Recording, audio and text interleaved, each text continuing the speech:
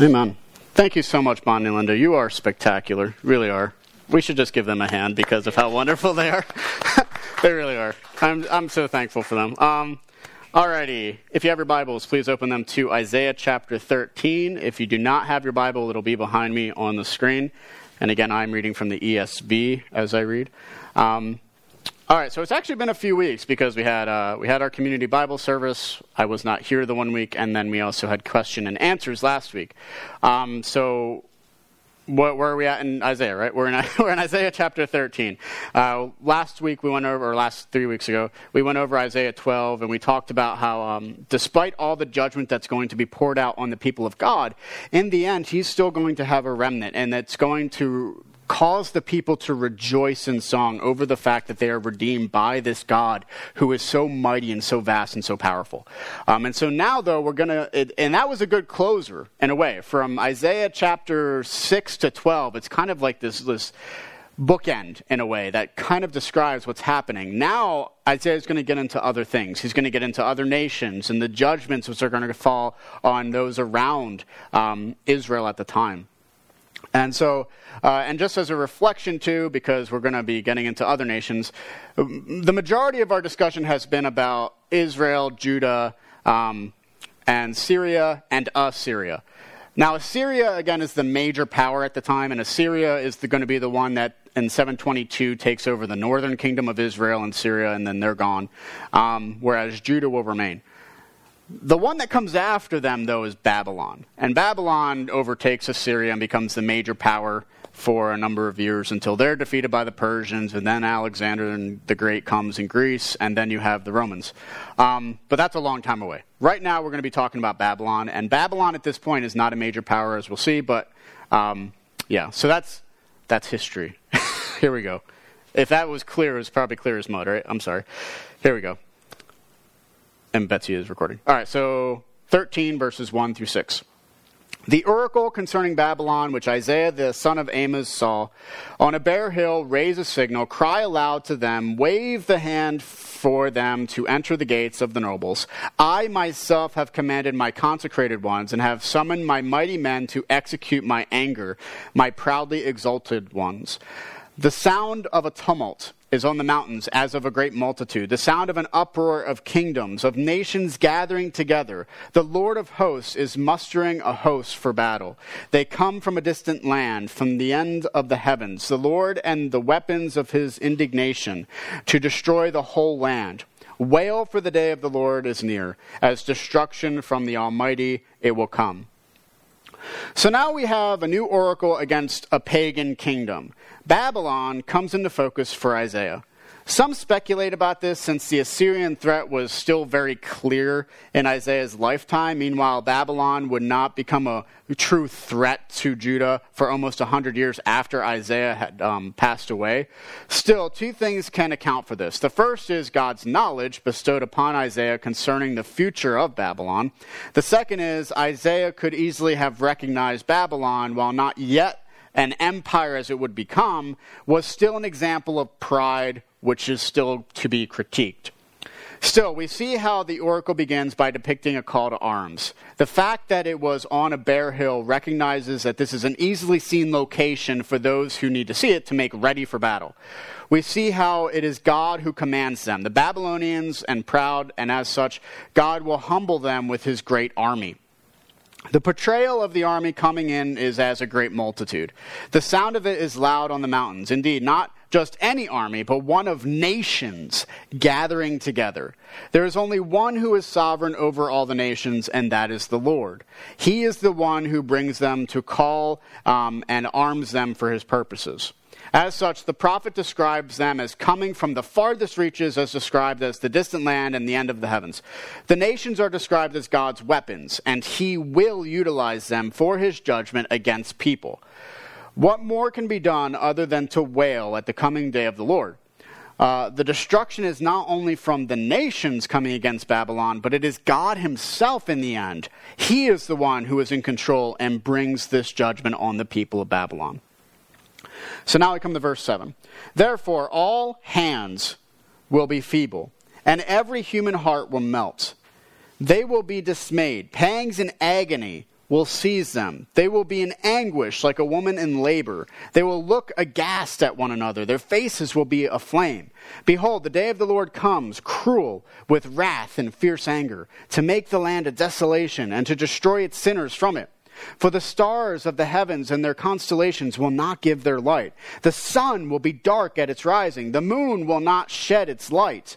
I will punish the world for its evil and the wicked for their iniquity. I will put an end to the pomp of the arrogant and lay low the pompous pride of the ruthless. I will make people more rare than fine gold and mankind than the gold of Ophir. Therefore, I will make the heavens tremble and the earth will be shaken out of its place at the wrath of the Lord of hosts in the day of his fierce anger.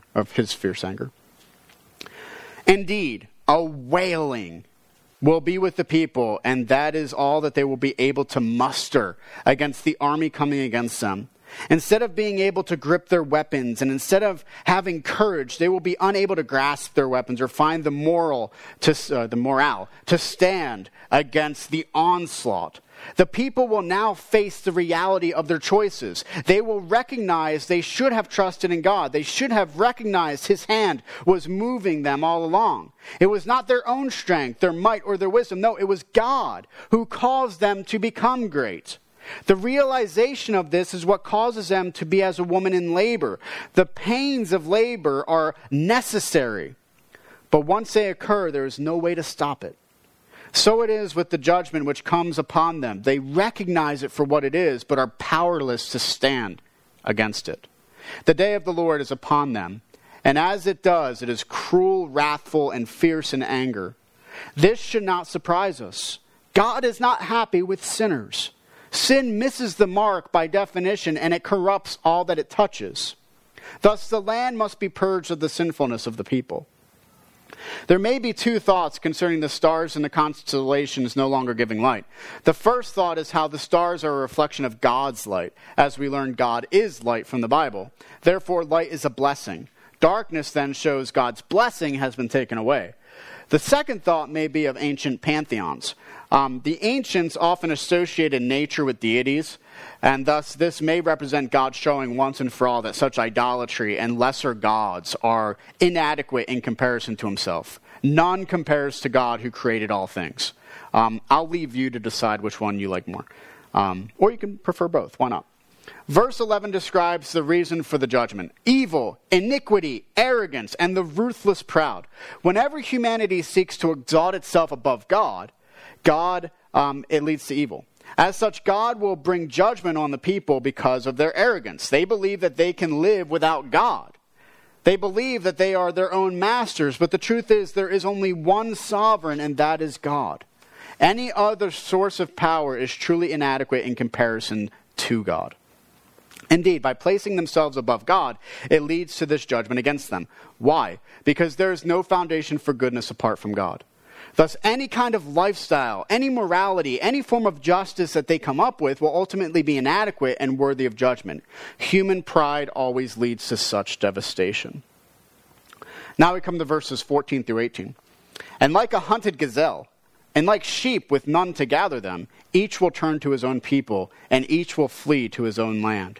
Whoever is found will be thrust through, and whoever is caught will fall by the sword. Their infants will be dashed in pieces before their eyes. Their houses will be plundered, and their wives ravished. Behold, I am stirring up the Medes against them, who have no regard for silver, and do not delight in gold. Their bows will slaughter the young men. They will have no mercy on the fruit of the womb. Their eyes will not pity children. And darker. Now we come to the repercussions, or the results of the judgment.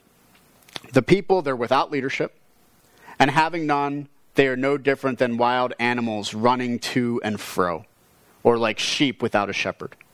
As such, they will return to where they came from. Those who are found will be destroyed. The horror of it is found in everything about their society will crumble. Their children, their wives, their belongings, all of it will be taken away. The fact that the Medes are here mentioned is interesting. It was the Mede-Persian Empire which ended up being the destruction of the Babylonian Empire around 536 BC. The Medes in particular were known for their ruthlessness. Even this far in advance, Isaiah recognized them for what they were. They didn't care about wealth. They only cared about violence and destruction. Such a judgment will be brought upon the Babylonians because of their pride. And as a second thought, too, when it comes to, let's say, the children being destroyed, that shows that they have no future. Children are the future. And if you don't have, as a society, children, then there is no future for that society as a whole. But if the society itself does, then there is a future. It's a really powerful statement. Now we come to the end of the chapter. And Babylon, the glory of kingdoms, the splendor and pomp of the Chaldeans, will be like Sodom and Gomorrah when God overthrew them. It will never be inhabited or lived in for all generations. No Arab will pitch his tent there. No shepherds will make their flocks lie down there. But wild animals will lie down there. And their houses will be full of howling creatures. Their ostriches will dwell, and their wild goats will dance. Hyenas will cry in the towers, and jackals in the pleasant palaces. Its time is close at hand, and its days will not be prolonged. The result of this judgment against the Babylonians is similar to Sodom and Gomorrah. Just as God ended these cities because of their immorality, so it will be with the Babylonians. Apart from the wandering shepherds, there will be none who remain there to live. Instead, what was once a society which was great will become wild and untamed. The animals will live where once there were so many people. The houses will be filled with animals rather than human inhabitants. Wild nature will overtake that which was once cultivated beautifully by humanity. This imagery is similar to what we found earlier in Isaiah concerning the vineyard that produced wild grapes. Eventually, that which was cultivated and domesticated returned to an untamed, uninhabitable place. In the end, the time is coming. It will not take long for the day of the Lord to come against these people. Indeed, Isaiah prophesied in the 7th century. It would be approximately 150 years for all of these things to occur with Babylon, which, in the grand scheme of things, is not that long. So, that leads us to the main point. The main point of these verses are to show the result of human pride and arrogance. While the Assyrians were a menace in their own right, their pride would be soon diminished. While the Babylonians, they continued to rise. Just as the Assyrians, though, would face their judgment for their pride, so too would the Babylonians in their due time. All right. So in today's text, we see how Babylon will be judged. While we have already noted that at this time of Isaiah's prophecy, Babylon had not yet reached its peak power, it still had been known for many hundreds of years as significant as a city-state. In time, it became one of the great ancient powers of the world, and it was through them that God would eventually exile the southern kingdom of Judah in 586 BC. Still, the Babylonians were a people of a certain kind of glory, power, and prestige. But what we notice about the Babylonians is that though they were a great force and though they were to conquer many peoples, in the end their power was nothing in comparison to God's own power. Though God would use them as a means for judgment, that does not negate their own responsibility to recognize God as God rather than themselves as the ultimate power of the universe. Thus, the judgment comes down against them because of this. And it is indeed the first lesson we learn about God in Isaiah. It is a gentle reminder to us here and now that God is not unaware of the atrocities and the immorality of the nations. He is the ultimate judge of all the earth, of all the kingdoms, of all the sovereigns, and of all peoples. He is always in control, and no human power or spiritual power is greater than he. This is one of the significant truths, again, we have encountered thus far in Isaiah. Over and over again, Isaiah is reminding the people that God is the one who is enthroned above all. If God is on their side, what have they to fear? If God is against them, then woe to those whom he is against. For nothing could keep God's judgment from coming against a people if he has chosen to bring judgment against them. Just as we have seen previously, then, this should give us pause. The truth is, we live in a nation which is a global power. It can be very often the case that we can trust and rely in our nation to overcome all odds because we are able to witness our incredible power. I mean, you think of the nuclear bombs, you think of the triad, you think of all these things that we have, all these powerful weapons that can defend. Yet we need to be cautious. We remember what the Proverbs say. Pride goes before destruction and a haughty spirit before a fall. If the coronavirus has shown us anything, it is that we humans are fickle and fallible people. Despite all the greatness which we are able to attain, despite all the prestige we are able to muster, in the end, we are all just a breath of air. All of humanity, our societies, our governments, and the structures we build can come crashing down around us. We are blessed, it's true. But if we should take our eyes off the one who blesses, then it will lead to our own destruction. This is what happened with the Babylonians, and we should always take heed of it happening with the nation which we live. The more we take out the foundation for our society, the more likely that society will crumble to the ground. If we should take God away from the foundation, then what is left for a foundation other than sinking sand? The only power and wisdom we could possess would come from our finite selves. And as we have seen, in comparison with the power and the wisdom of God, our own is insignificant and a minor thing. The same can be true of our congregations, though. In the New Testament, we are constantly reminded to be on guard in our faith, to never take God's grace of our faith for granted. We saw a few weeks ago how this was the case in Romans 10, but we also remember what we read in Hebrews 3:12 through 19. Take care, brothers, lest there be any of you an evil, unbelieving heart leading you to fall away from the living God.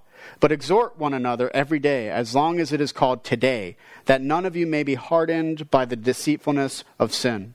For we have come to share in Christ, if indeed we hold our original confidence firm to the end. As it is said, today, if you hear his voice, do not harden your hearts as in the rebellion. For who were those who heard and yet rebelled? Was it not all those who left Egypt led by Moses? And with whom was he provoked for 40 years? Was it not with those who sinned, whose bodies fell in the wilderness?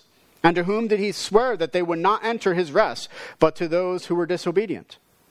So we see that they were unable to enter because of unbelief. Faith will quell the rebellious heart. But the faith we need to have is in what is true and not a figment of our imaginations. We know the truth, for the truth is Christ. If we should be led away from the truth of the gospel of Christ and allow ourselves to be deceived, we will be no different than any pagan nation just within our congregations.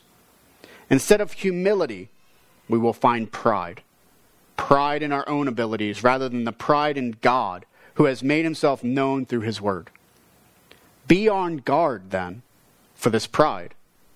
Pride is the oldest of sins, and it is the one which is most insidious. It is the one which would cause us to focus greatly on ourselves, to trust in ourselves, to rely on ourselves, and to believe supremely in ourselves. But the truth is, we are but a breath of air, here today and gone tomorrow. We are finite, and we are broken by sin. As Christians, then, let us take warning from the judgment against the Babylonians. Let us not rely on ourselves and our power, but rely on the power of God. Indeed, let us remember what was written to us in 1 John. Do not love the world or the things of the world. If anyone loves the world, the love of the Father is not in him. For all that is in the world, the desires of the flesh and the desires of the eyes and the pride of life, is not from the Father, but is from the world. And the world is passing away along with its desires, but whoever does the will of God abides forever. This is the wonderful thing about the gospel of Jesus Christ. We recognize that Christ is God and that he came in humility to save us from our sin and the judgment against sin, which is death.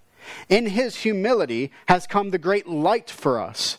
So it is with our own lives now. Living in humility, recognizing God is God and we are not, will lead to life.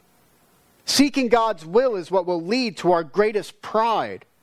But the only way to attain it is to let go of ourselves, to cling to God. Christ, he taught this specifically when he said, then Jesus said to the crowds and to his disciples, the scribes and the Pharisees, they sit on Moses' seat. So do and observe whatever they tell you, but not the works they do. For they preach, but they do not practice. They tie up heavy burdens hard to bear, and they lay them on people's shoulders. But they themselves are not willing to move them with their finger. They do all their deeds to be seen by others, for they make their phylacteries broad and their fingers long.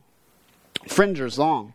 And they love the place of honor at feasts and the best seats in the synagogues and the greetings in the marketplaces, being called rabbi by others. But you are not to be called rabbi, for you have one teacher, and you are all brothers. And call no man your father on earth, for you have one Father who is in heaven. Neither be called instructors, for you have one instructor, the Christ. The greatest among you shall be your servant. Whoever exalts himself will be humbled, but whoever humbles himself will be exalted. And it's interesting. In 1 Peter, Peter says the exact same thing. And he was one who needed to remember that, right? Thus in Christ we have the reverse of what we've come to expect in this world. The world says the more you have, the more you do, the more you focus on yourself, it will lead to your greatest accomplishment. Christ says, nay, humble yourself, and only then will you be exalted. Let us then be the shining light of humility in a prideful world. Let us not forget that it is God and God alone who is seated above all. Let us never allow ourselves to boast in anything other than the power of God himself. And let us never seek anything or any way or anyone which will lead us away from his glory. For pride will be our destruction, just as it has been for all of humanity. But there is salvation from pride in Christ, the perfect, humble servant of his Father, and through whom we find our own source of humility. Now all of this leads to the gospel. The gospel of Jesus Christ is the foundation for all of our lives. Every single thing in life can come down to the gospel of Jesus. And the truth is that the gospel of Christ, it begins with our origins. All the world, the cosmos, has been created by God. He is the first cause of all things. Before anything there was God. And he created the world. He created all that we see. And it's a wonderful foundation for all of reality, is that God did it. He is the first cause. But what did he make last? He made us. Humanity to bear his image. That through him, we would be able to have reason. We would be able to love and have affection. So we'd have these bodies which can glorify him. And this is a wonderful thing, because that means that all humans, no matter who you are, male or female, no matter your race, you are made in the image of God. You have dignity, sanctity, and worth to life because you are made in God's image. The world will tell you that you're stardust. The world will say that that's all you are, descended from billions of years of chance. Well, if that's true, then you mean nothing. But if it's true that God exists, you mean something far more than even stars. Now the problem happens with the fall, and this is what we see in today's text especially. We see pride. We see arrogance. We see a haughtiness to the people. I can do all things by myself. And the Babylonians, they conquered so much, but they were unable to see that it was God who blessed them to be able to conquer. That they were just tools for God to judge other people. And the fall is what causes our downfall. Sin, pride, greed, the fact that we lie to one another, we hate one another, we're willing to destroy people just for our own personal gains. We're willing to murder those who disagree with us. We're willing to kill just for the sake of someone who looks different than us. We're willing to do all these terrible things to one another. Why? Because we're sinners. And what can be left for such a people as us who have so much blood on our hands other than to cast us into a dark abyss? And that's the problem. We are worthy of judgment, every single one of us. We have all failed. We have all totally failed God and each other. And we are broken, so deeply broken. So what can be done? People will say again, we can rise up on our own. Humanism, woo! But where has humanism left us? World War I and World War II, Nazi Germany, Pol Pot. You have General Mao in China. Hundreds of millions dead for the sake of ideologies. Doesn't lead to anything good. We can't do it on our own is the point. We can't rise above on our own. But thanks be to God that he sent away through redemption through Jesus Christ and his life, death, and resurrection. In time, space, history, and flesh, we can be redeemed. Through his... Thanks, Bets. Everyone awake? Through his life, death, and resurrection, we are redeemed. It's not by what we do, it's by what he has done. And our faith in him is what leads us to redemption. And through him, we are able to receive the Spirit of God who commands our lives, who gives us a reason to live, who we walk in step with. And when we walk in step with, all that greed, all that hatred leaves us. And we're able to walk with our God finally. And it's through Jesus that this is able to be done. And the question is, where does God lead us to? It's leading us to glory. When we will experience our God forevermore in his grace and his peace, and when we're able to see him face to face without any sin to hold us down. And finally we'll understand. Finally we'll be able to breathe again. Finally the weight of the world will be off our shoulders. If we have faith. If we don't, though, we'll be as judged as the Babylonians. Place your faith in Christ then. He is the ultimate foundation, and it's on him all the world rests. Let us pray. Father, we thank you so much for what you have accomplished through your Son, Jesus Christ. We thank you so much for the oracles against the Babylonians, because it reminds us, Lord, that we are no different. We are no different than any of the other nations who existed long before we came into existence. We, too, are filled with pride. And so, Lord, we ask that you would grant us humility, that we would look at Christ who humbled himself, who came in flesh, who was God, but who was willing to die on a cross so that we might be saved. We ask, Lord, that the ultimate source of humility would be implanted on our brains and our hearts, and that we would desire to honor the God who saves us from our sins. And we ask, Lord, that the pride which we have would be taken away, and humility would be in its place. We thank you. In your Son's name we pray. Amen.